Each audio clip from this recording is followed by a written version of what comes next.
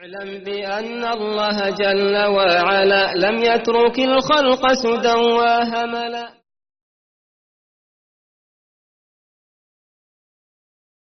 الحمد لله رب العالمين، صلى الله وسلم وبارك على نبينا محمد وعلى آله وصحبه أجمعين. اللهم لا سهل إلا ما جعلته سهلا وأنت تجعل الحزن إن شئت سهلا. اللهم أرنا الحق حقا وارزقنا اتباعه، وأرنا الباطل باطلا وارزقنا اجتنابه، ولا تجعل الحق ملتبسا علينا فنضل. Zahvala Allahu subhanahu wa ta'ala, gospodaru svih svjetova, salavate i salama donosimo Allahu poslanika Muhammeda, njegovu časnu porodicu i sve plemenite ashabe.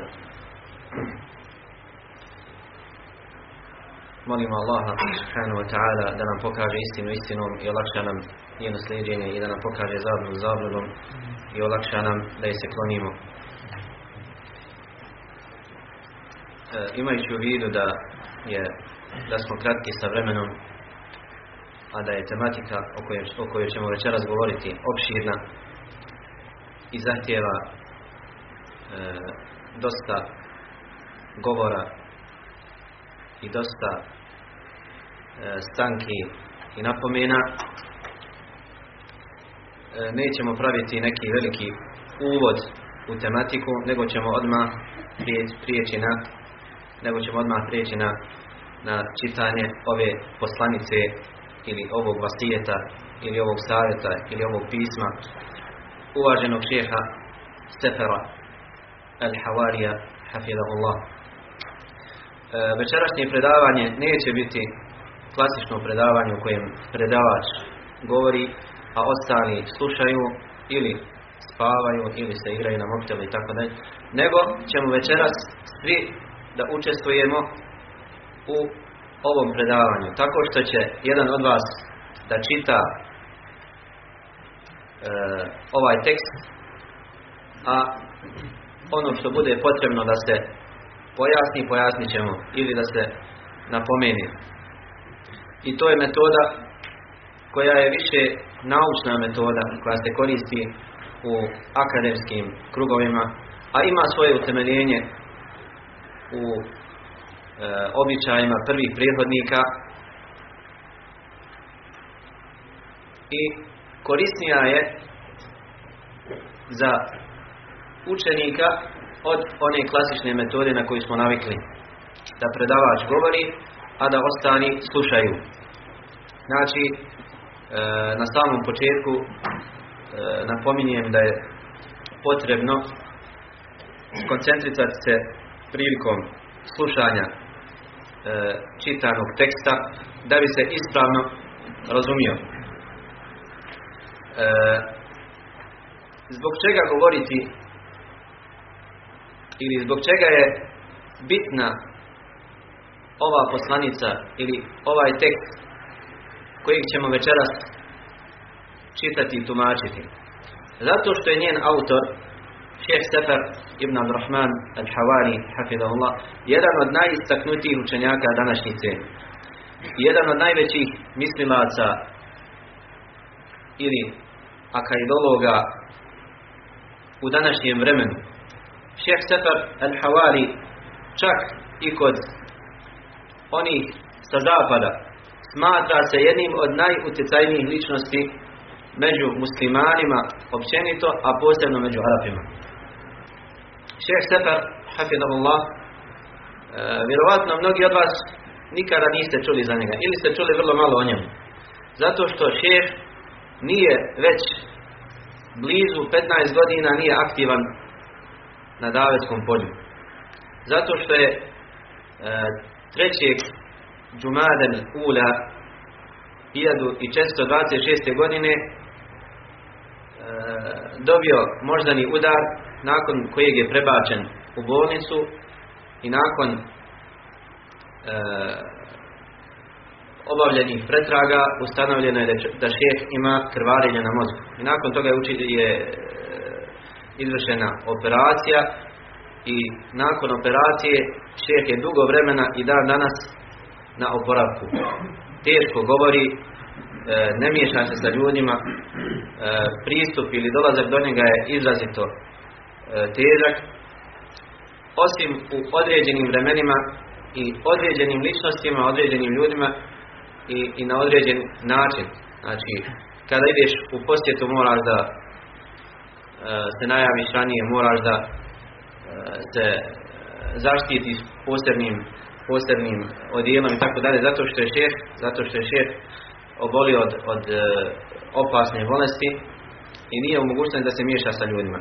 I to je velika šteta i veliki musibet po ovaj ummet, da izgubi jednog takvog učenjaka. Međutim, šejh i dalje je aktivan, prati dešavanja u ummetu, piše, znači ako ne može da govori, nije prestao da piše svojim perom i da s vremena na vrijeme upućuje savjet sahvi, islamskoj sahvi ili omladini koja se vraća islamu iz dana u dan sve više i više. Šejh je rođen 1375. hidžretske godine ili 1955. godine u gradu Baha, koji se nalazi na jugozapadu Arapskog poluotoka. Mnogi od zapadnih mislilaca, politologa, spominjali su šeha Sefera al-Hawalija u svojim tekstovima, u svojim člancima, kao osobu koja ima najveći utjecaj na omladinu u zadnja 2 desetljeća. I šejh iza sebe u svojih 60 i malo više godina ostavio je mnoga pisana djela i stotine snimljenih predavanja,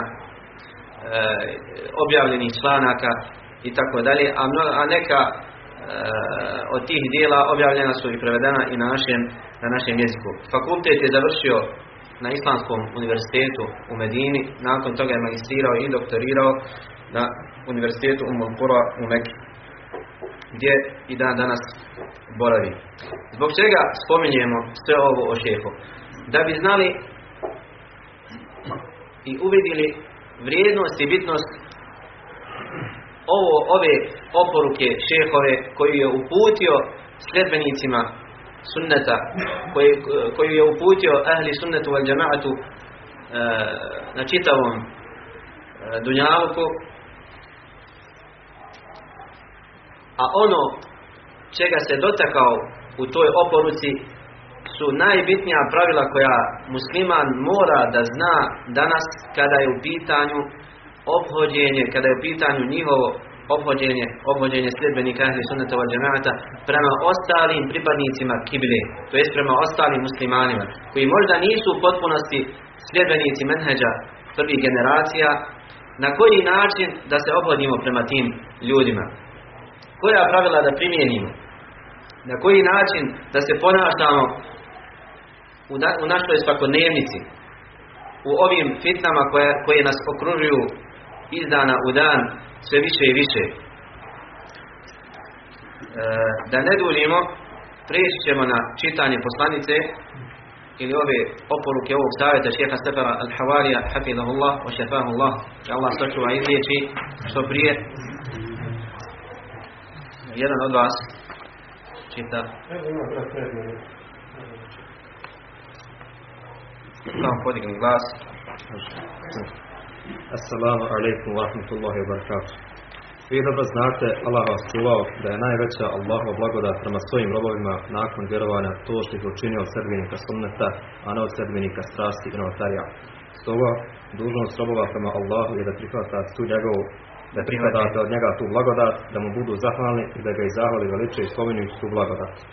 Ujedno, prihvatiti blagodat i biti na njoj zahvalan znači biti svjestan njene veličine i vrijednosti, da čvrsto je čuvati i strahovati od njenog nestanka i prestanka zbog svojih grijeha i zbog nemanosti prema uzročnu stranosti. Znači, na samom početku šejh hafidahullah napominje sve nas na blagodat Allahu subhanahu wa ta'ala prema nama.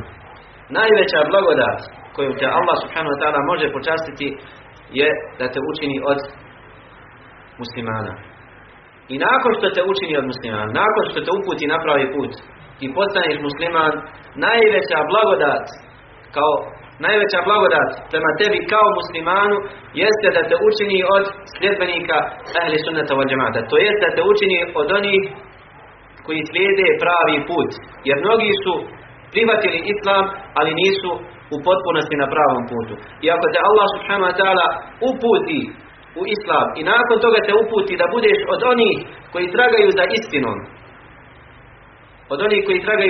i slijede put i pravac prvih i odabranih generacija ovog ummeta na čelu sa Allahovim poslanikom sallallahu alejhi ve sellem, njegovim ashabima i tabiinima i oni koji su islijedili u dobročinstvu i bogobojaznosti i ispravnom razumijevanju Kur'ana i sunneta do sudnjeg dana, to je onda najveća blagodat koju možeš dobiti. Nije blagodat da te Allah počasti mnoštvom imetka, niti je blagodat da te Allah počasti mnoštvom potomaka, niti je blagodat da te Allah počasti zdravljem. Sve to su blagodati koji su prolazne. Jer i imetak, i potomstvo, i zdravlje jednog dana će prestati. Ali prava i istinska blagodat je da te Allah subhanahu wa ta'ala uputi na pravi put. Jer Allah dželle še'nu tu blagodat ne daje osim onome koga voli. A ostale blagodati dunjalučke dadne i onom koga voli i onom koga ne voli. Te blagodati Allah dželle še'nu daje i nevjernicima. Je tako ili ne? Te blagodati daje i nevjernicima. A daje ih i vjernicima. I među vjernicima i među nevjernicima ima oni koji su bogati i oni koji su siromašni. Međutim, prava i istinska blagodat je da te Allah subhanahu wa ta'ala učini od muslimana i da te učini među muslimanima od onih koji slijede pravi put. I zato šejh na samom početku ove oporuke napominje sve nas na ovu blagodat. I da budemo zahvalni Allahu subhanahu wa ta'ala na ovoj blagodati. Kako kaže dželle še'nu: "Wa idh ta'azzana rabbukum la in shakartum la azidannakum." Kaže, ako budete zahvalni, ja ću vam još više povećati. "Wa in kafartum inna azabi lashadid." Kaže, ako budete zanevjerovali, ako odbijete zahvalnost, zaista je moja kazna žestoka. Od velikih Allahovih blagodati danas je uzdizanje širenje sunneta, te ustrajno lapljenje i posvetenje nesnak bid'ata i razno raznih teističkih ideologija, starijih i novih, ali šejtan kada god izgubi nadu da će biti obožavan u ovom ummetu, zadovolji se unošenjem razdora među muslimanima. Također od velikih Allahovih blagodati prema nama što živimo u vremenu, što nas je počastio da živimo u vremenu kada iz dana u dan sve više i više nestaju novotarije, nestaju raznorazne ideologije koje su u suprotnosti sa Allahovim subhanahu wa ta'ala riječima i sunnetu njegovog poslanika, kao ateističke ideologije, kao ideologija socijalizma, komunizma, nacionalizma, fašizma i tako dalje. Sve te ideologije u godinama koje su iza nas, prije 20, 30, 40, 50 godina, te ideologije su bile jake. Mnogi ljudi su zaklinjali se u te ideologije. Mnogi ljudi su obožavali, prijateljovali i neprijateljovali na osnovi tih ideologija. Danas, hvala Allahu, znači mnogi ljudi koji su u osnovi muslimani bili su iskušani, mozak im je bio isprav, pa smatrali su ispravnim te ideologije. U islamskom ummetu, širom islamskog ummeta, kao i kod nas ovdje. Jel tako ili ne? Mnogi od naših djedova zaklinjali se u komunizam, u socijalizam i tako dalje. Ali Allah subhanahu wa ta'ala dao da su sve te ideologije srušene. Ima li ko danas da vjeruje u komunizam? Ima li ko danas da vjeruje u socijalizam? Ima li ko danas da vjeruje u fašizam? Nema, alhamdulillah. Ili ih ima vrlo malo. I danas muslimani iz dana u dan sve više vjeruju ono što su trebali davno da vjeruju, a to je Allah subhanahu wa ta'ala i Allahov zakon i Kur'an i sunnet Allahov poslanika sallallahu alejhi ve sellem. Znači to je blagodat prema nama danas što nas je Allah počastio da živimo u ovom vremenu. Živimo u vremenu kada te ideologije nestaju, lape, nemaju više čvrstu podlogu, nemaju čvrste temelje, poljuljane su. Neke su nestale, a neke su izrazito poljuljane. A sunnet se iz dana u dan sve više i više širi. Omladina prihvata sunnet, alhamdulillah. Muslimani, za koje možda ne bi nikad rekao da će ući u džamiju, danas padaju Allahu na seždu. Svi mi možemo navesti iz svojih ličnih iskustava osobe za koje bi se smjeli zakljeti Allahom da ne bi nikad ušli u džamiju. Jel tako ili ne? Ali su ušli u džamiju, Allah im putja na pravi put. To je blagodat prema nama. Da smo živjeli prije 30, 40, 50 godina, kako bi naše stanje bilo? I kroz kakva bi iskušenja prolaze. Zato trebamo biti zahvalni Allahu subhanahu wa ta'ala na toj blagodati. Znajte da ispravno ophođenje prema pripadnicima kible je jedini ispravni put za ujedinjenja ummeta. Kada kažemo pripadnicima kible, to se spominje, ili ovaj termin spominju učenjaci. Čak i u knjigama koje su pisane prije 1000 i više godina, spominje ovaj termin ahlul kible, pripadnici kible. To je sve muslimani. Oni koji se okreću prema jednoj kibli. A ta kibla je Kaaba u Mekki. I ovo samo po sebi je dovoljan dokaz šta? Da čovjek ne može biti musliman bez namaza. Zbog čega? Zato što se ne okreće ni prema jednoj kibli. Nije od pripadnika kibli. Da bi bio od pripadnika kibli, moraš da klanjaš namaz, da se okrećeš prema kibli. Ako se ne okrećeš ni prema jednoj kibli, nisi od pripadnika kibli. Ako se ne okrećeš prema našoj kibli, prema Kaabi, ne smatra se od pripadnika kibli. Znači ovaj izraz pripadnici kibli, to je drugi, to je sinonim ili drugi izraz za muslimana. Pripadnik kible jednako je musliman.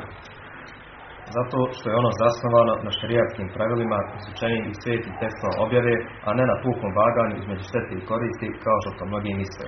Znači, ispravno ophođenje prema muslimanima jedini je put do ujedinjenja ummeta. Jedini put do jedinstva ummeta je da se muslimani ispravno ophode jedni prema drugima. A kada kažemo na ispravan način, to jest na način koji je utemeljen u šerijatu, a ne da se ophodimo jedni prema drugima na osnovu štete i koristi, kao što mnogi to spominju u današnjem vremenu. Pa ophođenje prema drugim muslimanima, prema neistomišljenicima u ummetu, vraćaju na vaganje između štete i koristi. Pa ako je za njega korisno da bude dobar sa ovom skupinom muslimana, on je dobar. Ako je za njegov dunjalu korisno da bude dobar sa ovim, bit će dobar. A ako nije dobar, što dalje od mene? Ako je korisno za njegov dunjalu da bude u neprijateljstvu sa nekom skupinom muslimana, on iskazuje prema njima neprijateljstvo. Ako je u korist njegovog dunjaluka da bude dobar sa nekom skupinom muslimana, on je dobar sa njima. On je dobar prema njima, lijepo se prema njima ophodi. Iako su možda oni prema kojima se lijepo ophodi daleko gori od onih prema kojima se ne ophodi onako kako treba. Zato kaže šejh ovdje ispravno ophođenje. Jedini put, jedini način do jedinstva ummeta. Iz čega se razumije, ako se ne budemo ophodili jedni prema drugima na ispravan način, nikada nećemo postići to jedinstvo. A vidjet ćemo poslije koliko je bitno jedinstvo po ovaj ummet. Pojašnjavanje ovih pravila smatra se...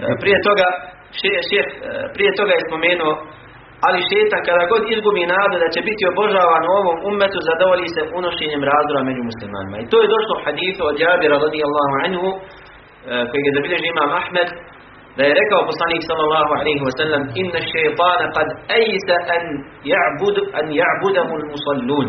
Kaže, šejtan je doista izgubio nadu da će ga obožavati klanjači, a u drugom rivajetu muslimani. I ovo ukazuje da je musliman, da je od osnovnih osobina muslimana da bude od onih koji su klanjači. Jer u rivajetu istog hadita spominje se musallun i muslimun, oni koji klanjaju, klanjači i muslimani. To jest da bez namaza nema pravog muslimana.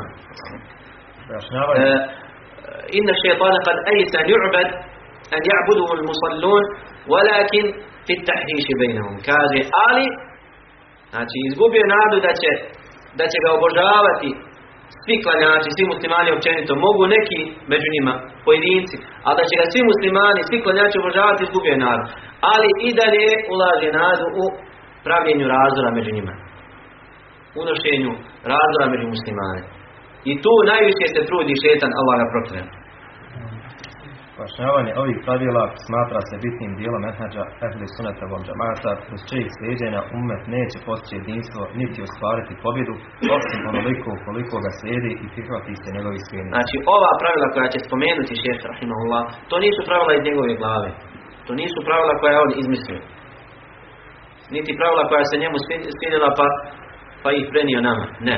To su pravila koja su spomenuta u Kur'anu, u sunnetu Allahu poslanika sallallahu alejhi ve sellem, u govorima ashaba radijallahu anhum, u kapitalnim djelima ahli sunneta wal džemaata.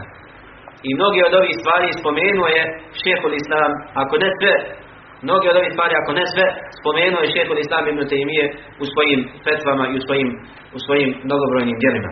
Samo na drugi način i možda u drugom kontekstu, ali suština je ista. Shodno spomenuto. Kaže šejh hafizahullah, pojašnjavanje ovih pravila smatra se bitnim dijelom menhadža ahli sunneta wal džemaata. Znači nije menhadž ahli sunneta wal džemaata samo da govorimo o tevhidu, iako je to najbitnije, samo da govorimo o novotarijama, iako je to bitno, samo da govorimo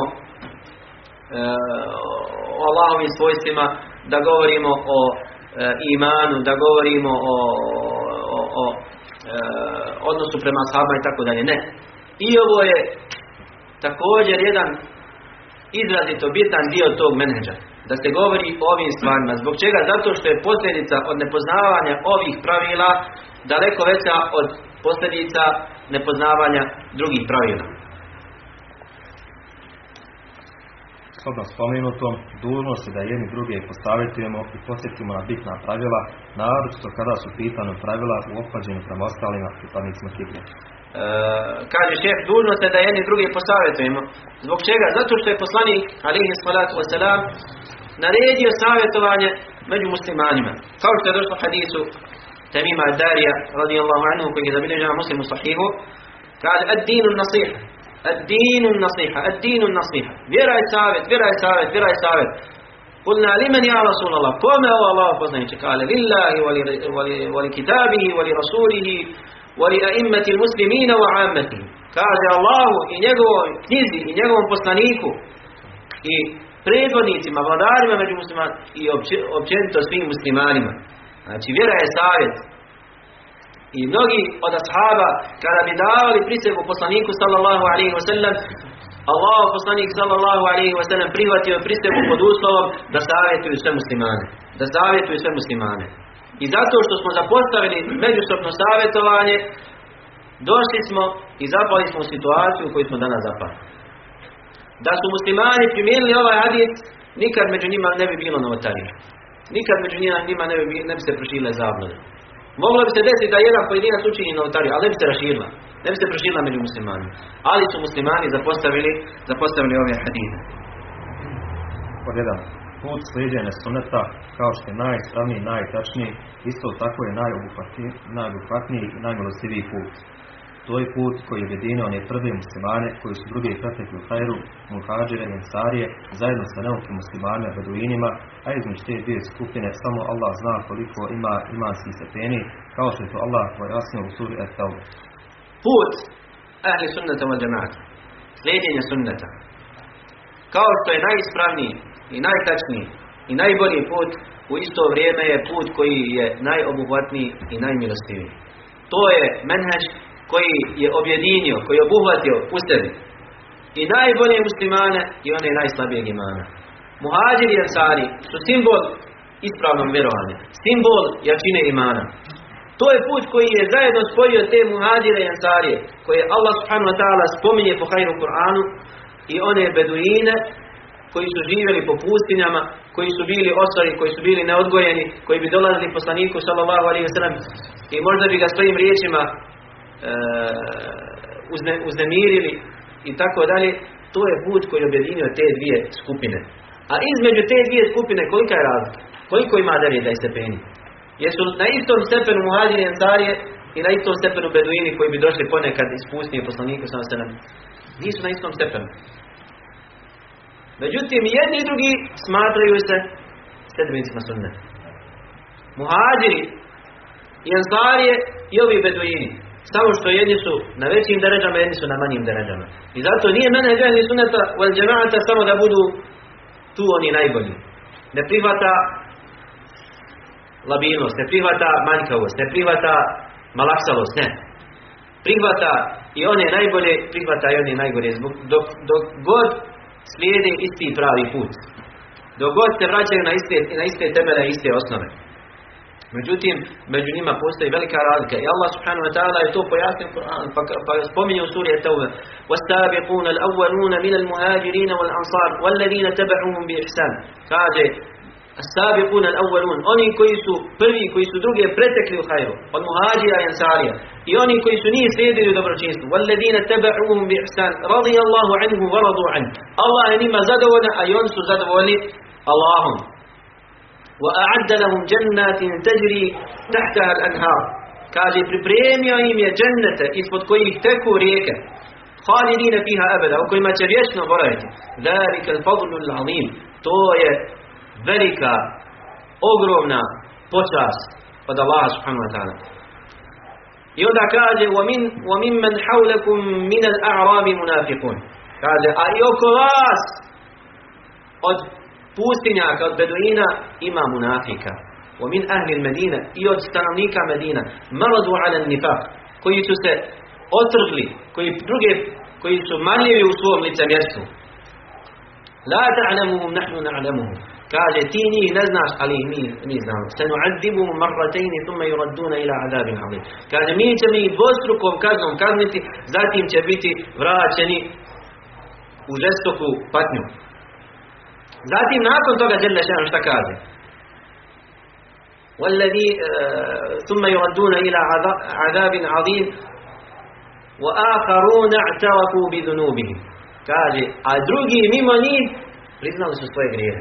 وَآخَرُونَ اعْتَرَفُوا بِذُنُوبِهِمْ خَلَطُوا عَمَلًا صَالِحًا وَآخَرَ سَيِّئًا. Kaže, koji su pomiješali između dobrih djela i loših djela. خَلَطُوا عَمَلًا صَالِحًا وَآخَرَ سَيِّئًا عَسَى اللَّهُ أَن يَعْفُوَ عَنْهُمْ. Kaže, nadat se da će im Allah oprostiti grijehe. Nadat se da će im Allah oprostiti grijehe. Inna Allaha gafurur rahim. Zaista je Allah onaj koji oprašta i koji je milostiv. I kaže Ibn Abbas, turđumanul Kur'an, mufessir ovog ummeta, kaže, asa u Kur'anu je obavezno. Kaže, kad god dođe u Kur'anu, nadat se da će Allah to, nadat se da će, to znači da će se sigurno desiti. Vidimo kako je Allah subhanahu wa ta'ala u istom kontekstu, u istom nizu ajeta spomenuo muhađire, ensari, oni koji njih slijede u dobročinstvu, spomenuo munafike koji su vanjštini muslimani, oko nas su tu negdje, pripisujete musliman, ali u pozadnji svetkari, ali je spomenuo i oni koji su pomiješali dobra i loša djela. Pa je rekao na kraju dželle šanu da će im on, nada se da će im Allah oprostiti grijehe. Znači, svima njima Allah subhanahu wa ta'ala je obećao dobro. I ovim prvim i ovim drugim, osim ovim zadnjim, a ne ovim srednjim munaficima koji će biti u najgoroj patnji, u najnižim dubinama džehennemske vatre, da nas Allah sačuva. Sljedbenici ovog puta, oni koji njima istinski koračaju, oni su prvi koji ulaze u okvire ovog odabranog ummeta. Zatim smo učinili da knjigu naslijedi oni naši robovi koji mi izaberemo. Biće oni koji će prema sebi nepravdu činiti, bit će oni čija će dobra i loša djela podjednako teška biti i bit će oni koji će Allahovom voljom svojim odabranim djelima, svojim dobrim djelima drugi nadmašiti. To je velika počast i odlika. Onaj među njima ko prema sebi nepravdu učini neće biti nesretan sve dok ide uz one koji pretoču druge u dobrim djelima. Znači u ovom ajetu dželle šanu spomenuje skupine muslimana. Thumma awratna al-kitaba alladhina istafayna min ibadina. Dali smo da knjigu naslijede naši robovi koje smo mi izabrali. Kaže فَمِنُهُمْ ظَالِمٌ لِنَفْسِهِ. Kaže, među njima ima oni koji će prema sebi nepravdu činiti, oni koji su prema sebi nepravdu činiti, to jest grešnika, oni koji čine grijehe. فَمِنُهُمْ ظَالِمٌ لِنَفْسِهِ وَمِنُهُمْ مُقْتَصِدٌ. A ima i oni koji su čija su loša i dobra djela podjednaka. وَمِنْهُمْ سَابِقٌ بِالْخَيْرَاتِ بِإِذْنِ اللَّهِ. A ima i oni koji će druge nadmašiti u dobrim djelima. Znači, te tri skupine su uvijek među muslimanima. Imamo one koji su veliki grešnici, koji su grešnici, malo imaju dobrih djela, imamo oni malo dobrih djela, puno grijeha, imamo oni čija su dobra i loša djela podjednaka, a imamo oni čija su dobra djela daleko mnogobrojnija od njihovih loših djela. To su tri skupine koje će uvijek biti među muslimanima. Oni koji su griješili prema sebi, oni koji su na sredini negdje i oni koji su pretekli druge u hajru. Oni koji su se ogriješili prema sebi, koji su činili zulum prema sebi, to su oni koji su obavljali farzove, nisu obavljali sunnete, nisu obavljali mustahabbe, pohvalna djela, ali su činili, uz to što su obavljali farzove, činili su i grijehe. Oni koji su muqtasidun, oni koji su čija su dobra i loša djela podjednaka, to su oni koji su obavljali farzove i sunnete, ali su imali uz to i grijehe. I oni koji pretječu drugi u dobrim djelima, to su oni koji su obavljali farzove i sunnete, ali su izbjegavali grijehe. Nisu imali kod sebe puno grijeha. Onaj među njima ko prema sebi nepravdu učini, neće biti nesretan. Neće biti vječno nesretan sve dok ide uz one koji pretječu druge u dobrim djelima. Znači ovi koji su učinili sebi nepravdu, dok se druži, dok ide naprijed uz one koji pretječu druge u dobrim djelima, neće biti nesretan. Zato što jedni drugi nadopunjaju. Ovaj ga vuče sa sobom. Allah će se svima njima smilovati. Samo što će ovi imati veće deređe na ahiretu, što će ovi možda ući direktno u džennet, a ovi će možda malo proboraviti u džehennemu, ali će Allah subhanahu wa ta'ala zajedno i sve spojiti u džennetu. Dokle god idu zajedno, neće biti nesret. Bez obzira što se razlikuju deređama. Kaže naprotiv, jedni druge vode prema naprijed, jedni druge dopunjavaju i popravljaju. Znači ovaj koji druge preteče u hajru, on mora da dopuni ovog koji se prema sebi ogriješio. I ovog čija su dobra djela i loša djela podjednaka. Znači njegova je dužnost da ih dopunjava. Svi oni idu ka lijepom završetku. Pa neki će, kaže šejh, neki će ući kroz sva osmera džennetska vrata. Među njima će biti oni koji će ući kroz sva džennetska vrata. A neki će ući samo kroz jedna vrata. A neki će ući između, neki će biti između toga, znači ući će kroz nekoliko džennetskih vrata. Svi oni ući će u džennet, jel tako? Svi oni će ući u džennet. Svejedno hoće li ući kroz osmera vrata ili će ući kroz jedna vrata, ući će u džennet. Ući će u džennet. To je menheđ ahli sunnata wal džemaata koji je obuhvatio sve te kategorije ljudi, sve te skupine ljudi. I oni koji će ući kroz osmera vrata i oni koji će ući kroz jedna vrata, svi oni mogu biti od ahli sunnata wal džemaata. Samo što se njihovi stepeni kod Allaha subhanahu wa ta'ala razlikuju shodno njihovoj dosljednosti u slijedjenju pravog puta. Biće onih koji će ući u džennet noseći na svojim plećima emanet i obavljajući dužnosti vjerovjesnika, a to su učenjaci, ali bit će onih koji će u džennet ući izgovarajući riječ tehlila u odabranim vremenima ili puštajući suzu u zadnjim satima noći ili stavljajući dihem u ruku siromaha ili uklanjajući trnotu granu sa puta koji koriste muslimani. Znači, neće svi radi istih dijela ući u džennet. Osnova imana, osnova islama kod svih njih je ista. Imaju osnovu islama. Ali neće svi istim djelima zaraditi džennet. Neko će zaraditi džennet, kao što kaže šejh ovdje, izgovarajući riječi tehlila u odabranim vremenima. Riječi tehlila, što znači riječ tehlila?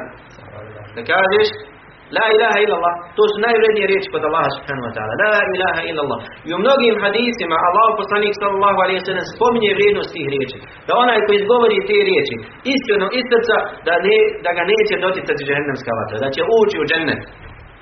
Pa kao što je došlo u hadithu od Itbana ibn Malika radijallahu anhu kod Buhari i Muslima, rekao poslanik sallallahu alejhi ve sellem: "Fa inna Allaha harrama 'ala an-nari men qala la ilaha illa Allah yabtaghi bi dhalika wajha Allah. Zaista je Allah oharamio, zabranio vatri svakog onog koji kaže la ilaha illa Allah iskreno iz srca. Fa inna Allah harrama ala nari man qala la ilaha illa Allah khalisan li wajhi. Kaže iskreno radi Allahovog lica. Znači čovjek jednom ako izgovori la ilaha illa Allah iskreno radi Allaha subhanahu wa ta'ala i ustraje na tome do smrti, može samo radi toga ući u džennet. Iako nije možda imao puno dobrih djela drugih. Ili kaže puštajući suzu u zadnjim satima noći. Čovjek može ustati u zadnjim satima noći. Kao što takve Allah subhanahu wa ta'ala hvali u Kur'anu na mnogim ajetima. Hvali one koji oživljavaju te odabrane sate noći, zadnje sate noći. Čovjek može pustiti jednom suzu iskreno radi Allaha da mu Allah oprosti sve grijehe. Kao što je došlo hadith od Ibn Abbas radijallahu anhuma da je poslanik sallallahu alaihi wa sallam rekao, kaže ajnani la tamassahuma an-nar, kaže dva oka nikada vatra neće doticati. Oko koje zaplače iz straha od Allaha subhanahu wa ta'ala i oko koje provede u straži na Allahovom putu. Znači oko koje bude budno u straži na Allahovom putu. Nikad ta dva oka neće doticati džehennemska vatra. Ovaj hadis da bilježi imam Tirmizi, iako u lancu prenosilaca ima ravija koji je međhul, nepoznat, ali postoje druge predaje, mnoge druge predaje koje pojačavaju, podupiru ovu predaju. Također šejh kaže, ili stavljajući dirhem u ruku siromaha, stavljajući dirhem u ruku, udjeli sadaku. Kao što je rekao poslanik sallallahu alejhi ve sellem poznatu hadisu kod Buhari i Muslima. Kada je spomenuo sedmericu oni koji će biti u džehennemskom, koji će biti u Allahovom hladu, kada ne bude drugog hlada, pa je spomenuo i čovjeka koji udjeli sadaku i prekrije je, sakrije od drugih, tako da njegova ljevica ne zna šta je udjelila desnica. Znači takav čovjek bit će u Allahovom hladu kad ne bude drugog hlada. Zbog čega zašto iskreno radio to djelo. Znači da dijelje sadake može se Allah uvesti u džennet. Ili kaže uklanjajući trnovitu granu sa puta koji koriste muslimani. Kao što je došlo kod Buhari i Muslima od Ebu Hurajre radijallahu anhu, da je poslanik sallallahu alejhi ve sellem rekao: "Bejnema rajulun yamshi wajada ghusna shawkin fi at-tariq." Kaže fa akharahu. Kaže dok je čovjek jednom spominje nekog čovjeka, poslanik sallallahu alejhi ve sellem, ne znamo o kome je riječ. Kaže dok je jedan čovjek išao putem, naišao je na granu trnovitu, na granu od trnja. Kaže fa akharahu, kaže uzeo i uklonio sa puta, udalio sa puta. Kaže fa shakara Allahu lahu fa ghafara lahu. Kaže pa mu je Allah na tome zahvalio i oprostio mu grijehe. Sljedbenici ovoga puta su različitih sposobnosti i nadarenosti, ali istog menhadža i jedinstvenih ciljeva. Među njima ima boraca na Allahovom putu, oni koji naređuju dobro i odvraćaju od zla, oni koji tumače Kur'an, oni koji poznaju hadis, oni koji su stručnjaci za arapski jezik, pjesnika, ali i oni obični muslimana koji se pokoravaju Allahu i poslaniku sallallahu alejhi ve sellem, pa makar ne posjedovali mnogo šerijatskog znanja. Znači, svi ovi koji su spomenuti ulaze i smatraju ulaze u značenje ehli sunneta wal džemaata. Znači, sljedbenici ovog puta nisu istih sposobnosti i nadarenosti. Neki su na većem stepenu, neki su na manjem. Neki su učenjaci, neki poznaju Kur'an na pamet, neki poznaju tumačenje Kur'ana, neki poznaju tumačenje hadita, neki poznaju na pamet, neki poznaju arapski jezik, neki su pjesnici, neki su od običnih muslimana koji nemaju puno znanja, ali slijede pravi put. Kaže, svi oni ulaze u okvir ahli sunnata wal džemaata. I nije uslov da bude čovjek potpun da bi bio od sljedbenika pravog puta i od sljedbenika sunneta. Dakle, svaki musliman koji novotari nisu za temu fitru smatra se od njih. Na osnovi je i pripada sunnetu, poput novorođenčeta koji se rodi u islamu, pa ga roditelji ne odvedu u judaizam ili kršćanstvo ili vatropoklonstvo. Jeste, znači svaki musliman koji je na osnovi, svaki musliman koji se pripisuje islamu, svaki čovjek koji se pripisuje islamu, ima kod sebe osnovu islama. I nisu mu novotari izopačili njegovu fitru. Ono na čemu je urođen. Znači nisu mu ispravili mozak raznim zabludama. Takav čovjek se smatra od sljedbenika ehli sunneta wal džemaata. Znači ne mora se izjašnjavati ja sam od ehli sunneta, ne. Dokle god je musliman i dok god njegova fitra nije iskrivljena, izokrenuta, on se smatra od onih koji su na pravom putu. Iako možda ne poznaje u tančine, iako možda ne poznaje detaljno osnove i temelje ehli sunneta wal džemata. I zato kažu neki danas, kažu većina muslimana su danas ešarije, većina muslimana danas maturidije. Nije istina. Većina muslimana su danas ehli sunnet wal džemaat. Zbog čega? Zato što su na osnovi, nemaju pojma ni šta je ešarizam ni maturidije. Kad ga pitao nema pojma, gdje je Allah, Allah iznad sedam, ima Allah ruk, pa hvala Bog da ima ruk. I tako dalje. Znači na osnovi neiskrivljene fitre.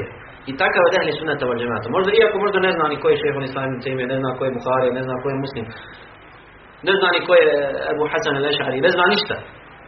Takav, iako možda za njega kažu ti si ešarija, ti si ovdje živiš u tom i tom mjestu, ti si ešarija sa nama. Ne. Dok god njegova fitra nije izokrenuta, on je od ehli sunneta wal džemaata. Iako možda kad umre kažu bio je ešarija, nije bio ešarija, bio je na pravom putu. Pripadnici sunneta i sledbenici kaže, poput novorođenčeta. Znači, poput djeta koje se rodi se na fitri, jel tako? Osim ako ga njegovi roditelji odvedu u kršćanstvo, u vatropoklonstvo i tako dalje. Da postane kršćanin ili židov ili vatropoklonik. Kao što je došlo u hadisu kod Buhari i Muslima od Ebu Hureyre radijallahu anhu, kaže kullu mauludin yuledu ala al-fitra. Kaže svako novorođenče se rodi na fitri. Rodi se na ispravnoj vjeri. Fa abawahu yuhawidanihi aw yunassiranihi aw yumajjisani. Kaže pa ga njegove roditelji odvedu da postane židov ili da postane kršćanin, da postane vatropoklonik. Pripadnici sunneta i sledbenici pravog puta ispunjavaju svoja prava prema ummetu onako kako je to naredio šerijat. Pa tako, kad je posredi ophođenje prema Allahu ispunjavanje njegovih prava, šerijat je ulazak u džennet i vječni uspjeh vezao za termin imana, kao što se navodi mnogim kuranskim ajetima. Ali, kada je u pitanju ophođenje prema ljudima, ipak je vezao prava, zaštitu krvi, imetka i čast za termin islama. Rekao je Ali. Znači, kada je u pitanju ispunjavanje prava prema Allahu subhanahu wa ta'ala, kada je u pitanju ophođenje prema Allahu, Allah je vezao ulazak u džennet i vječni uspjeh za termin imana, to jest za iskrenost u vjerovanju, za ono što je u srcu i što se potvrđuje djelima u praksi. Znači vezao je za iskrenost. Samo će iskreni vjernici ući u džennet. Samo će iskreni vjernici postići vječni uspjeh. Međutim, kada je u pitanju obhođenje prema ostalim muslimanima i zaštita krvi, imetka i časti, to je vezao za termin islama, a to su djela u vanjštini. Znači, kada u pitanju zaštita, svetost krvi, svetost imetka, svetost časti muslimana, to je vezano samo za njegovu vanjštinu. Ne ulazimo ono što je u srcima. Ne znamo ko je iskren, a ko ne. To samo Allah subhanahu wa ta'ala zna. I dokle god je čovjek musliman, pripada mu ono što pripada muslimanima i slijede ga ono što slijede muslimane. Znači ne ulazimo da li on iskren, nije iskren, pa ako je iskren, mi ćemo poštediti njegov imetak. A ako nije iskren, njegov imetak za nas nije svet. Ne, dokle god se pripisuje islamu, dokle god je musliman u vanjštini, pripada mu ono što pripada iskrenim muslimanima. Pa je tako Allah, kada je u pitanju ulazak u džennet, neće ući u džennet osim iskreni vjernik. A kada su u pitanju prava koje ga sleduju na dunjaluku, pripada mu ono što pripada ostalim muslimanima ako u vanjštini ispolji islam. Pa makar bio najgori munafik i licemir u srcu. Dokle god ispoljava u vanjštini islam, smatra se od muslimana i pripadaju mu sva prava koja pripadaju ostalim muslimanima. Rekao je alejhi salatu vesselam: svaki musliman je drugom muslimanu zabranjen, njegova krv, imetak i čast. I rekao je 6 je prava muslimana. Hadis kojeg zabilježi ima Muslim od Ebu Hureyre radijallahu anhu. 6 je prava muslimana prema drugom muslimanu. Koja su prava? Kojih je 6 prava? A? Nazivanje selama, klanjanje dženaze, da se odazove na poziv na velimu, da mu dadne nasiha kada zatraži, da mu kaže jerhamu kellah kad kihne i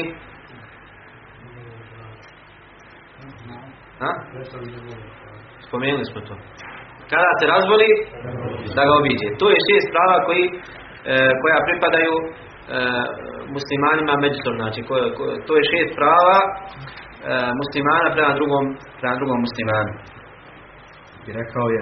I to je taj hadis je zabilježio ima Muslim u Sahihu od Ebu Hurere radijallahu anhu također, a u drugom rivajetu kod Buharije i Muslima spominje se 5 je prava muslimana prema muslimanu.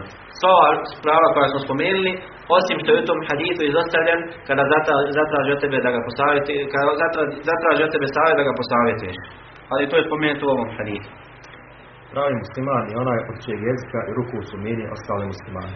Jeste, ovo je došlo u hadithu Abdullah ibn Amra ibn al-Asa radijallahu anhu kod imama Bukhari u Sahihu i hadithu Džabira ibn Abdillaha radijallahu anhu u Muslimu, kod imama Muslima u Sahihu. Kaže, al-muslimu men salima al-muslimuna min lisanihi wa yadihi. Kaže, pravi musliman je onaj od čijeg jezika i ruku su mirni ostali muslimani.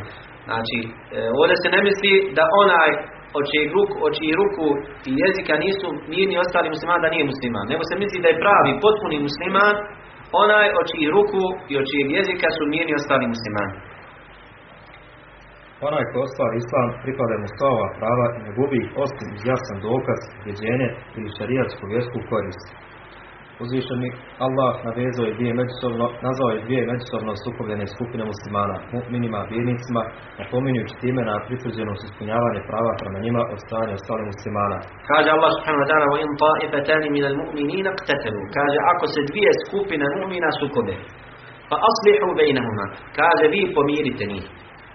فإن بغت إحداهما على الأخرى فقاتلوا التي تبغي حتى تفيء إلى أمر الله. Pa ako jedna učini nepravdu prema drugoj, borite se protiv one koja čini nepravdu sve dok se ne vrati na Allahovu odredbu, dok se ne vrati na Allahov sud. فإن بغت إحداهما على الأخرى فقاتلوا التي تبغي حتى تفيء إلى أمر الله فإن فاءت فأصلحوا بينهما بالقسط وبالعدل وأقسطوا. Kaže, pa ako se povrati, ako prihvati Allahov sud, opet pomirite među njima bez pristrasnosti, nemojte ni prema jednim ni prema drugima pokazivati pristrasnost, kaže, i budite pravedni. Sa pravdom i bez pristrasnosti jednoj od te dvije skupine. I onda nakon toga kaže Đelešanu: "Innamal mu'minuna ihwa." Kaže, zaista su prava braća vjernici, mu'mini. Fa aslihu baina akhawaykum. Kaže, pa zato pomirite vaša dva brata koja su međusobno posvađana. Sljedbenici ovog puta ne zanemaruju pritvrđene propise i temeljna vjerska načela. Znači, pored toga što ste sukobili ove dvije skupine mu'mina, znači, jedan digne sablju na drugog, jedan digne ruku na drugog. Ubijaju jedni drugi. I pored toga Allah subhanahu wa ta'ala nazvao ih je mu'minima. Nazvao ih je mu'minima. Znači, pored toga što ste sukobili, što jedni drugi možda ubijaju i dalje su mu'mini i pripada im pravo koje slijede ostale muslimane. Pripadaju im hakovi koji pripadaju ostalim muslimanima. Može se desiti da muslimani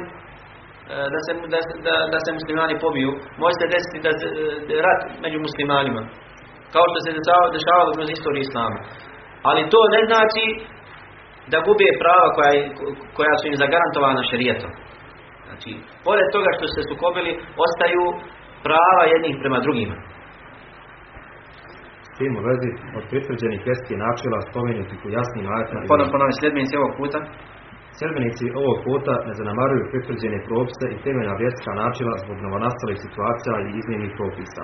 S tim u vezi od pritvrđenih vjerskih načela spomenuti u jasnim ajetima i vjerodostojnim hadisima je obaveza ujedinjavanja među muslimanima, a od iznimnih propisa je ignoriranje, bojkotovanje novotara i velikih griješnika.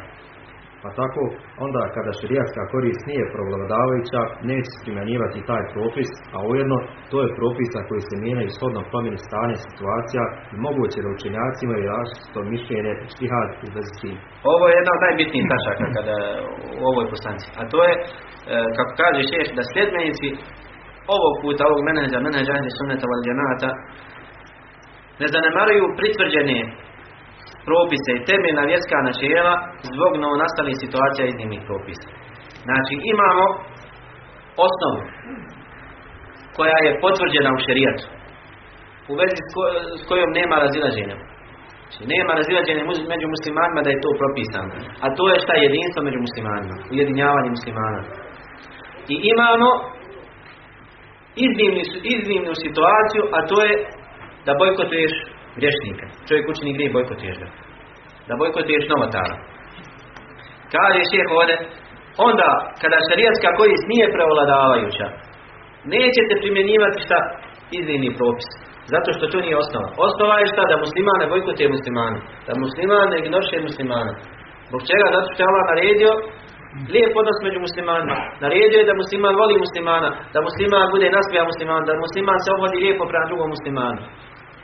Ali iznimni propis šta? Ako čovjek učini grijeh, čini javno grijeh, čini novotariju, šta da ga ignorišeš, da ga bojkotiš. Pa kažeš šejh ovdje i prije njega, to je pojasnio davno, znači 7 stoljeća prije njega pojasnio, to šejh al-Islam ibn Tejmija rahimahullah na mnogim mjestima svojim fetvama. Ako šerijatska korist nije prevladavajuća, ako maslaha nije prevladavajuća u bojkotovanju novotara, neće se primjenjivati taj propis. Pazite, ovo mnogi danas pogrešno tumače i pogrešno interpretiraju.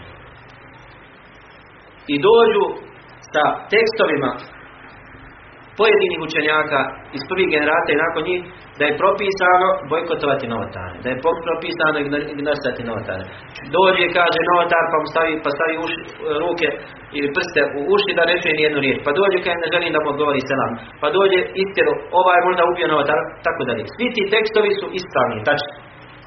Međutim, pogrešno je primjenjivati te tekstove po svom nahođenju. Zato što učenjaci kada bi primjenjivali taj metod odgojni, metod heđra, metod bojkotovanja, ne bi ga primjenjivali osim u situacijama kada je korist od tog metoda prevladavajuća. Međutim, ako bi primjenom tog metoda napravio veću štetu od koristi, neće ga primjenjivati. Onda je, kako kaže šejh al-Islam ibn Tejmija, preče da se lijepo obodiš prema njemu. Preče da se lijepo obodiš prema njemu, da mu se približiš što više, bez toga da ti činiš grije, ali da mu se približiš što više, zato što ćeš ga možda bolje, zato što ćeš ga možda prije tako popraviti, nego da ga ignorišeš. Također, ignorisanje, bojkotovanje griješnika i novotara nije propisano svakom.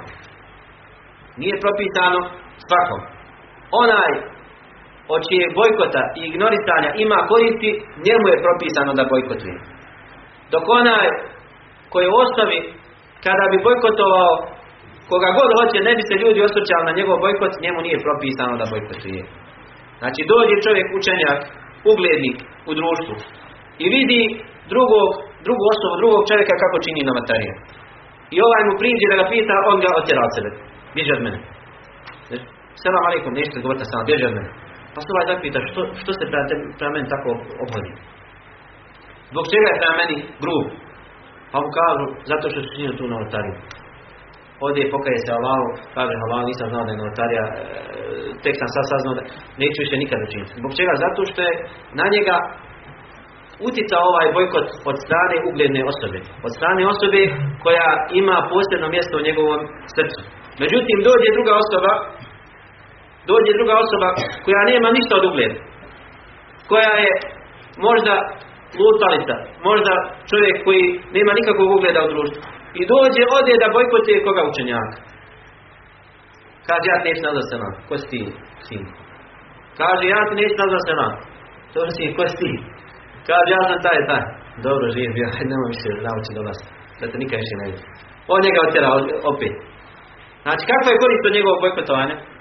Nikak. Samo sebe degradira. Samo sebe dovodi u situaciju da bude ponižavan i tako dalje.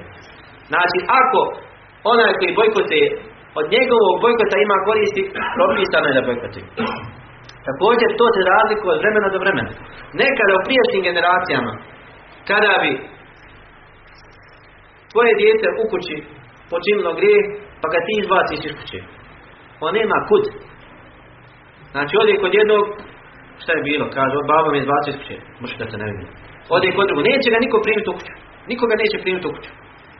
Pa hoda 2-3 dana po sokacima, po hoda, crtni oglad, nema šta da jede, vrati opet se u babu halale, ali neće više nikad činiti. Prime u kuću. Međutim, u današnjem vremenu, kada bi istjerao svoje dijete iz kuće, punoljetno dijete, kada ga istjerao iz kuće, gdje bi otišao? Možda bi završio u Kanadi, tamo u Americi, nikad ga više ne bi vidio. Jedva li dočekali bi ga neke organizacije i asocijacije da ga prihvate, da ga uzmu i da ga odvedu u kršćanstvo, da ga odvedu u drogu, da ga u prostituciju i tako dalje. Znači, ne može se slijepo primjenjivati taj metod u svakom vremenu od strane svih osoba u svim situacijama, ne. Znači, taj propis i taj metod propisan je i usko je vezan za šerijatsku korist. Ako je u bojkotovanju novatara korist šerijatska, ako u toga ima koristi, primijenit će se. Ako nema, primijenit će se osnova. A šta je osnova? Šta je osnova? Lijepo ophođenje prema njima. Približavanje takvim ljudima. Približavanje takvim ljudima. Da mu deseš hediju, da mu se nasmiješ. Da mu lijepo kažeš, da mu lijepo riječ kažeš. Jer je to osnova. Međutim, bojkot, ako neće od tvojeg bojkota biti koristi, nećeš primjenjivati taj metod. Također, kako kažeš, to je od propisa koji se mijenjaju shodno promjeni stanja. Možda danas je propisano, možda nakon 10 dana nije propisano. Možda ti je propisano ovu osobu da bojkotuješ, a drugu nećeš bojkotovati. Možda ti je propisano da to primjenjuješ u jednom gradu, nije ti propisano u drugom gradu. Znači, sve se vraća šta? Na šerijatsku korist, na vaganje štete i koristi. Ako izvagaš da je veća korist od štete, primjeniš taj metod. Ako izvagaš da je veća šteta od korist, nećeš primijeniti taj propis. Zato što to nije osnova. To nije propis koji je osnova, koji uvijek važi. Za razliku od jedinstva muslimana, od lijepog ponašanja prema muslimanu. Koji je osnova? To je osnova koji se nikad ne mijenja. Može se promijeniti kada u iznimnim situacijama. Može se promijeniti iznimnim situacijama. Kada prođe ta iznimna situacija, vraća se na osnovu. I moguće je da učenjaci imaju različito mišljenje i štihad u vezi s tim. Znači, moguće je da učenjaci oni koji vagaju da li je korisno ili štetno da bojkotuješ ili da ne bojkotuješ. I učenjaci mogu imati različita mišljenja u vezi s tim. Jedan učenjak smatra da je propisano bojkotovati, drugi smatra da nije propisano bojkotovati. Ali to njihovo razilaženje ne smije dovesti šta? Da jedni druge bojkotuju. Znači, možda učenjak smatra, jedan učenjak možda smatra da je propisano lijepo da nema koristi od bojkota. Drugi smatra da treba bojkotovati. Ne trebaju oni da naprave od toga sad spor i da i prijatelju i neprijatelju na osnovu toga. Da jedni druge mrze, preziru, da se jedni drugih odriču, da se jedni od drugih ograđuju na osnovu toga. To je njegov ijtihad. On smatra da treba bojkotovati, uvaži njegov ijtihad, a ne mora ga slijediti u tome. Drugi smatra da ne treba bojkotovati. Da treba lijepo se prema njima opoziti, da se treba približiti. To je njegov ijtihad, nije izašao na osnovu radi tog ijtihada, nije izašao iz okvira ehli sunneta vel džemaat. I ovo je bitno, draga braćo. Ovo je bitno da spoznamo. Znači, nisu pitanja ijtihadska ona pitanja radi kojih se izlazi iz okvira ehli sunneta vel džemaat. Znači, postoje osnove koje čovjek kada ispuni, on je od ehli sunneta vel džemaata. Postoje iznimna pitanja, iznimne situacije u vezi s kojima može postojati više ijtihada. Mogu učeni ljudi da imaju više ijtihada. Jedan smatra da treba, drugi smatra da ne treba. Jedni i drugi su na pravom putu. Jedni i drugi slijede menedž ehli sunneta vel džemaata. Slijede prve i odabrane generacije. I moraš uvažavati jedne i druge. I pogrešno je da dođu oni koji slušaju učenjaka koji smatra da treba bojkotovati, pa bojkotuju one koji smatraju da ne treba bojkotovati. I obrnuto. I prave nove podjele po toj osnovi. Ispravan odnos prema tome je šta? Da uvažavaju jedni drugi. I da kažu da mu Allah se smiluje, da mu oprosti ako je pogriješio. Ovo je istina, a moguće je da sam pogriješio. A to što vi radite je pogrešno, a moguće je da ste pogodili. Moguće je da ste na pravom putu. Moguće je da ste vi u pravu. To je ispravan odnos prema pitanjima ijtihada. A ne kao što mnogi danas rade, pa prozivaju jedni druge, napadaju jedni druge, ograđuju se jedni od drugih. i tako dalje. Znači, kao što je rekao Allah subhanahu wa ta'ala, وَكُونُوا عِبَادَ اللَّهِ إِخْوَانًا, budite Allahovi robovi braća. Onaj ko klanja njihov namaz, okreće se prema kibli i jede njihovo meso, smatra svojim. Pripada ono što njima pripada i sleduje ga ono što njih sleduje. Kao što je došlo u hadithu Enesa ibn Malika radijallahu anhu kod imama Buharije. Znači, ovo je tekst hadisa Enesa radijallahu anhu, poslanika sa svojim koji prenosi Enes kod imama Buharije u Sahihu. Onaj ko klanja namaz, nam salla salatana, ostaqbala qiblata, ko klanja naš namaz i okreće se prema našoj kibli, jede naše meso, to je ono što mi zakoljemo, jede to. Falahu ma lahum wa alayhi ma alayhi, kao što je došlo u rivajetu. Kaže, njemu pripada ono što pripada njima i slijede ga ono što njih slijede. U drugom rivajetu je došlo lehu zimmetullahi wa zimmetu rasul, kaže njemu pripada Allahova zaštita i zaštita njegovog poslanika. A obračun za ono što taju sebi će polagati pred Allahom subhanahu wa ta'ala. Znači, uzimamo vanjštinu. Ne ulazimo ljudima u srce. Pogrešno je da ulazimo ljudima u srce. Pa kada vidimo da neko u pitanjima oko koji ima ištihada, ištihadi ili ima različito mišljenje koje mi slijedimo, ulazimo u srca. On želi s njim to, on želi to, njemu je cilj to, nakon 10 godina. On ima namjeru da učini to. Nije tvoje da ulaziš u njegovo srce. Ti postupaj prema njemu u njegovoj vanjštini. Dokle god nije učinio ono od čega se ti bojiš da će učiniti, nemoj mu pripisivati da je to učinio. Možda će on stvarno to učiniti nakon 5 godina. Ali nemoj ga ti optuživati zato prije nego što učini. Dokle god to nije učinio, ophodi se prema njemu kao što se ophodiš prema drugima koji to ne rade. Neće se kopati po srcima muslimana, niti će se tragati za tajnim mahanama, niti će se ružno misliti o njima, niti će se zavljiti onima koji se duže o vjeri, niti će se muslimani dijeliti po nadimcima i imenima, makar se radilo i o najplemenitijim nadimcima, kao Muzahir i Ensari, kao Muhađir i Ensarije, jer ti nadimci, kada se spomenu se radi pohvale i ujedinjavanja ili isticanja i poznavanja. Šta koristi Mu'tezilama to što sebe nazivaju sledbenici teuhida i pravi? I šta koristi Sufijama to što sebe nazivaju aulijama? Pa zar prije svega svi njih nisu židovi kršćani rekli mi smo djeca Allahova i milenici njegov. Sura Al-Maide. Znači pogrešno je da se muslimani dijele po nadimcima. Pogrešno je da se muslimani dijele po nadimcima. Huwa sammakumul muslimin. Allah vas je nazvao muslimanima.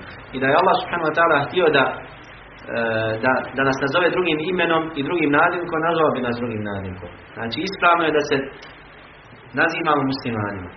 I kada god naziv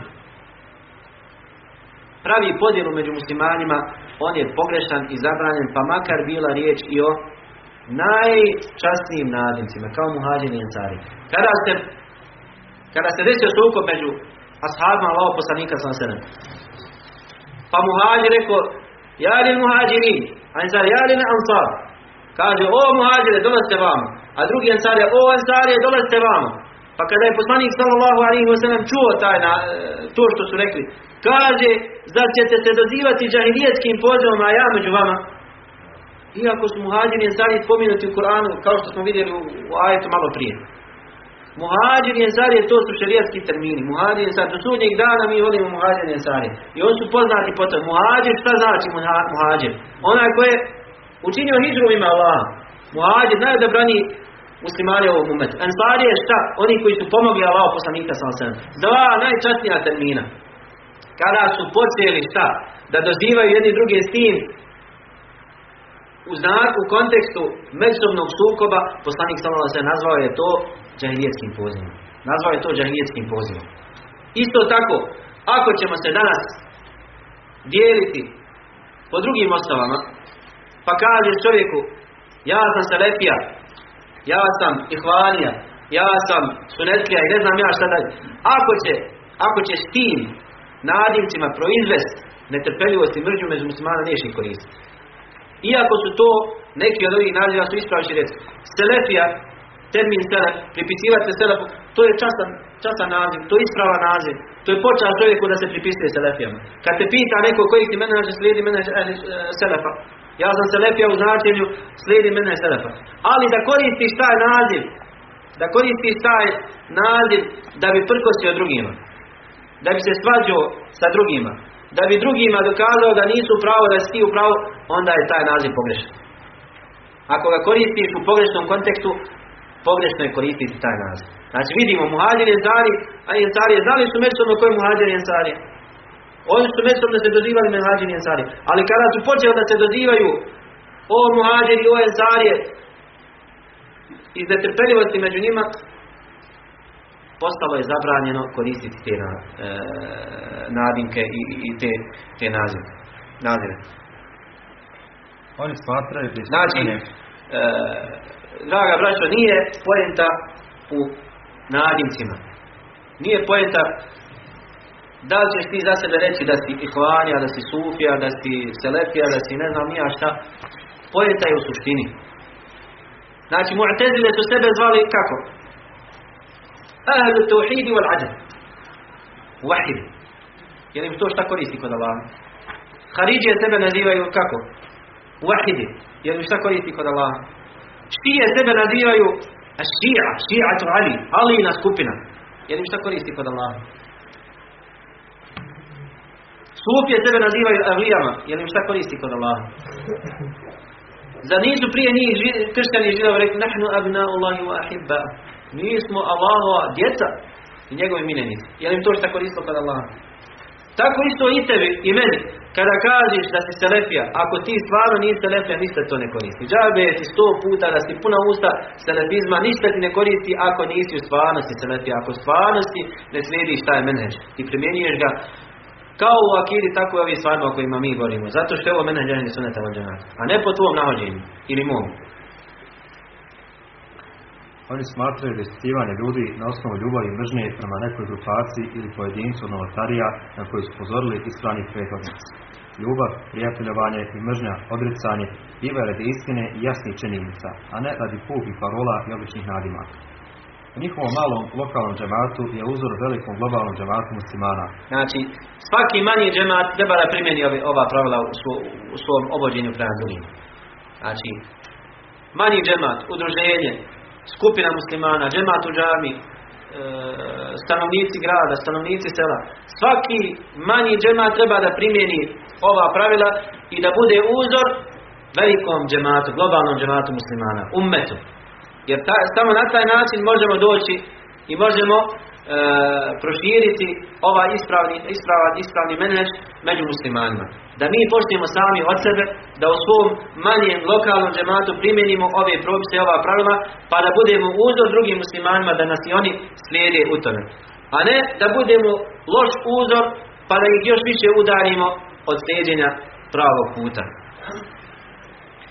Pa kao što su dužni klanjati onako kao što je klanjao Allahu poslanik sallallahu alejhi ve sellem i njegove pravedne halife i da njihov imam bude od sledbenika sunneta bez da zabranjuju licemjerima i grešnicima ulazak u džamije i obavljanje namaza zajedno uz njih, isto tako dužnost je da se globalno ujedine na sunnetu, ali u njegovom opširnijem i obuhvatnijem značenju, a to podrazumijeva da se ne zabranjuju onima koji priste imaju pojedine novotarije ili grijehe, da zajedno uz njih pomažu islam i bore se protiv zajedničkog neprijatelja.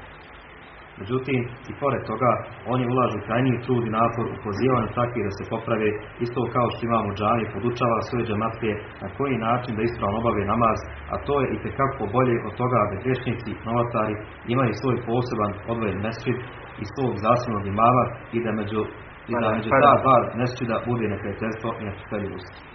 Znači, kao što kaže ovdje šejh, znači kao što smo dužni klanjati onako kao što je klanjao Allahov poslanik sallallahu i njegove pravedne halife i da naš imam bude sunetlija, da bude sljedbenik ahli sunneta wal džemaata. Bez toga da zabranjujemo licemjerima, oni koji su u vanjštini muslimani, a u sebi u tajnosti taje nevjerstvo, i griješnicima da dođu sa nama zajedno klanjati, isto tako ne trebamo im zabraniti, ne trebamo zabraniti griješnicima, novotarima da zajedno sa nama pomažu islam i muslimani. Znači nije sporno da se zajedno sa njima, da zajedno uz njih borimo za islam i pomažemo muslimane. Kaže, i pored toga što se zajedno uz njih borimo, nećemo ih spriječiti, znači mi smo osnova, ali nema smetnje da uz nas bude i neki i drugi koji nemaju mišljenje kao mi, koji možda imaju pri sebi grijeha, možda imaju određene novotarije. Nećemo ih udariti od sebe. Neka se bore uz nas. Nije zabranjeno. Ali i pored toga što se bore uz nas, što su tu uz nas, mi ulažemo krajni napor da ih savjetujemo. Savjetujemo ih u ime Allaha da se poprave i ostave te grijehe. Znači to je ispravan odnos prema onima koji nisu na pravom putu, a sljedbenici su kible. I onda šejh navodi primjer u džematu, kad isto kao što se imam trudi da poduči svoje džemate kako će ispravno klanjati, na koji način da obave namaz, kako će ispravno klanjati, šta je od sunneta, šta nije od sunneta. Isto tako znači i mi. Nećemo zabraniti u džamiju da ulaze oni koji ne razmišljaju kao mi, ali kada uđu, mi ćemo ih savjetovati. Isto kao što imam podučava svoje džamatne na koji način ispravno obaviti namaz. I to je bolje, kaže šejh. Wala yunabbi'uka mithlu khabir. A neće to obavijestiti osim onaj koji je iskusan i koji dobro zna. Kaže, to je bolje od toga da griješnici i novotari imaju svoj poseban odvojen mešćid i svog zasebnog imama, pa da među ta dva mešćida bude neprijateljstvo i netrpeljivost. Znači bolje je da budemo u zajedničkom mešćidu sa novotarima i da trpimo ezijet, a da ih podučavamo, pa da zajedno budemo jači i predstavljamo veću prijetnju i opasnost din dušmanima, nego da oni imaju zaseban mešćid, mi da imamo zaseban mešćid, i onda umjesto da se borimo protiv zajedničkog neprijatelja, mi se borimo međusobno. To ni u kom slučaju ne znači da ćemo ostaviti međusobno savjetovanje. Ne. Znači bit ćemo zajedno u istom mešćidu, ali ćemo jedni druge savjetovati. Jedni druge ćemo savjetovati i nadopunjavati. A ne da se odvoji svako sebi i onda ratujemo međusobno, a Allahovi neprijatelji se raduju tome i postaju jači zato što smo mi razdijenjeni. Sljedbenici ovog puta su snažni i odlučni slijedjeni istine, ali bez pretjerivanja, i milostivi su prema stvorenjima, ali bez neutemeljenog olakšavanja i prelaženja granica. Oni naređuju dobro činjenjem dobra i zabranjuju zlo činjenjem bez činjenja zla. Oni tačnom vagom vagaju i ne zakidaju, na kantaru ispravnom mjerom mjere i ljudima prava njihova ne umanjuju. Vagaju svaku stvar sa pravdom i mudrošću. Kada su primorani, čine od dva zla manje i izbjegavaju od dvije štete veću. Strpljivi su na manjoj od dvije zablude, biraju kraći od dva puta i lakši od dva izbora. Ako nije grijeh. Biraju lakši od dva izbora ukoliko nije grijeh. Njihova pravda obuhvata mazluma iz bilo koje skupine ummeta i u njihovo poznanje pouzda se svaki tragaoc za istinom iz bilo koje grupacije i milleta. Za njih je pravda univerzalna vrijednost, a Allah je naredio pravdu svakome, prema svakome, a i zbog svakoga. Pravda je univerzalna vrijednost koja ne definiše različita vjerska pripadnost, a kamoli manje različita od toga. Znači pravda je univerzalna vrijednost za sljedbenike ahli sunneta wal džemata. Oni su pravedni prema onima koji nisu iste vjere kao oni. Pravedni su prema kršćanima i židovima. Pa je preče, i tekako preče, da budu pravedni prema muslimanima koji ne razmišljaju isto kao oni. Prema muslimanima koji su na manjoj zabludi od onih koji su različite vjere. Znači, ako su pravedni prema kršćanima i židovima i drugim vjerama, onda je preče da budu pravedni prema muslimanima koji pri sebi imaju određenih grijeha i novotarija.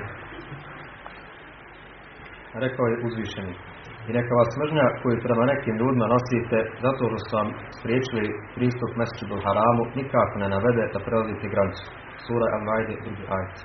Prema tome, onaj ko napravi razliku između obaveze neprijateljstva prema nevjernicima i zlomčarima i obaveze pravednog postupanja prema njima, te ne izvršava istodobno obje obaveze, takav se ne smatra od onih koji razumiju vjeru i istinski slijede prvaka svih poslanika sallallahu alejhi ve sellem, kojem je njegov gospodar objavio da svima obznani. Imate ljudi koji ne mogu da spoje između ove dvije stvari. Ne može da spoji između neprijateljovanja prema din dušmanima i pravednog odnosa prema njima. Znači, nema sumnje da je neprijateljstvo prema din dušmanima propisana stvar. Ali isto tako, kada iskazuješ neprijateljstvo prema njima, kada se boriš protiv njih, ne smiješ im činiti nepravdu. Ne smiješ im činiti nepravdu. I onaj koji ne može da spoji između te dvije stvari, takav nije od onih koji razumiju vjeru i nije od onih koji istinski slijede Allahu poslanika sallallahu alejhi ve sellem. Zato što je poslaniku Allah dželle še'nu objavio i naredio da obznani svim svjetovima, svim ljudima: "O umirtu li a'dila bejnekum." Kaže, naređeno mi je da uspostavim pravdu među vama. Kome se obraćao? Mušnicima. Da bude pravedan prema njima, iako se borio protiv njih.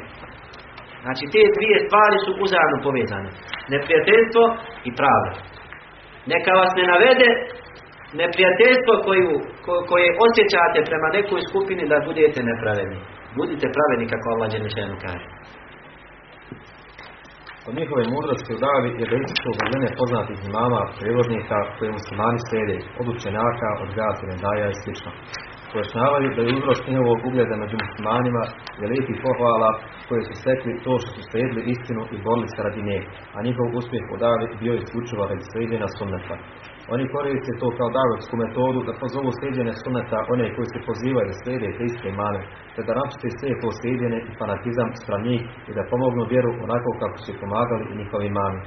Na taj način oni su objedinili pravdu prema onima koji bivaju slijeđeni i mudro poziva onih koji ih slijede od muslimana identično metodi koju je koristio šejhul Islam ibn Tejmije kada bi govorio o četverici imama i drugima kao Al-Ešari ibn Adi ibn Musa. Znači, ovo je jedna od metoda koju trebaju primijeniti sljedbenici Ehli Sunnata wal Džemaata. A to je da ističu vrline poznatih imama u ummetu. Svima je poznato da skupine muslimana u ummetu slijede određene imame, pripisuju im se. Kao četvrtstvo imama Ebu Hanife, Malik, Šafija, Ebu Hanife, slijede u akidi Ebu Hasan al-Eš'ari, slijede određene Ibn Hajar al-Asqalani, An-Nawawi, Ibn Tejmije na drugoj strani, Šaukani i tako dalje, Ibn Utejmin, Bin Baz i tako dalje. Znači, svaki od muslimana ima učenjaka koji uvažava i cijeni više od drugih učenjaka.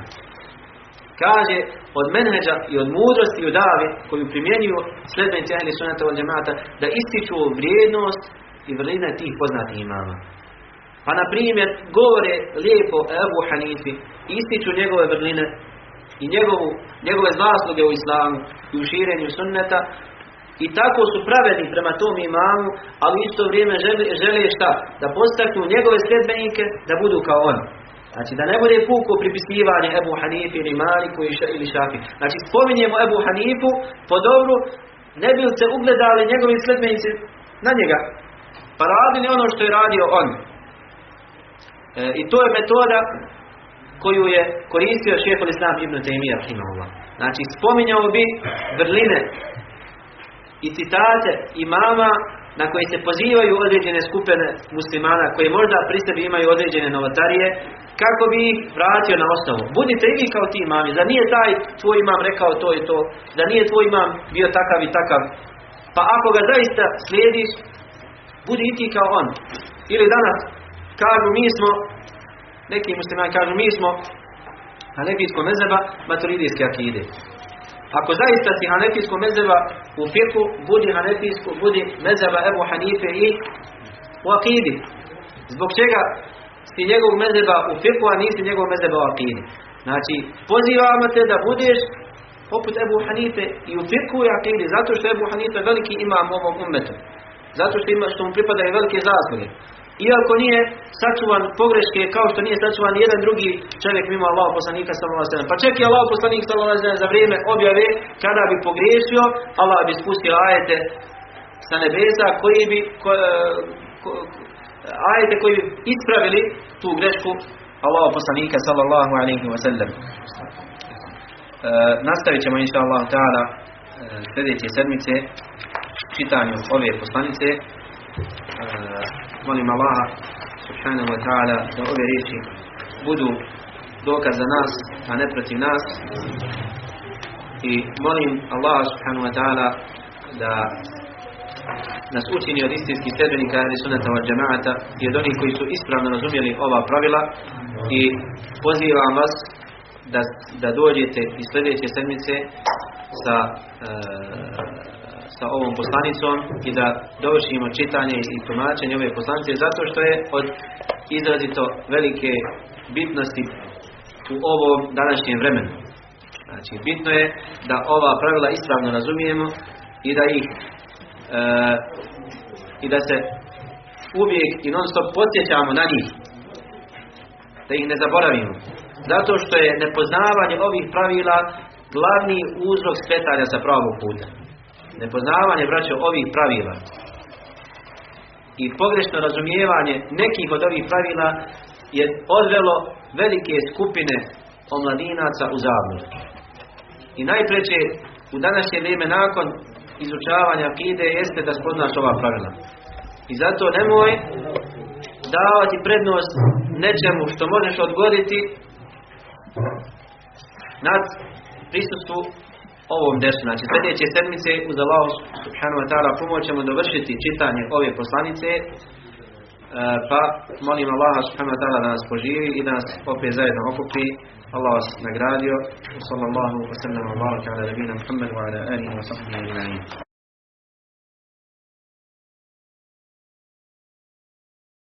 اعلم بأن الله جل وعلا لم يترك الخلق سدى وهملا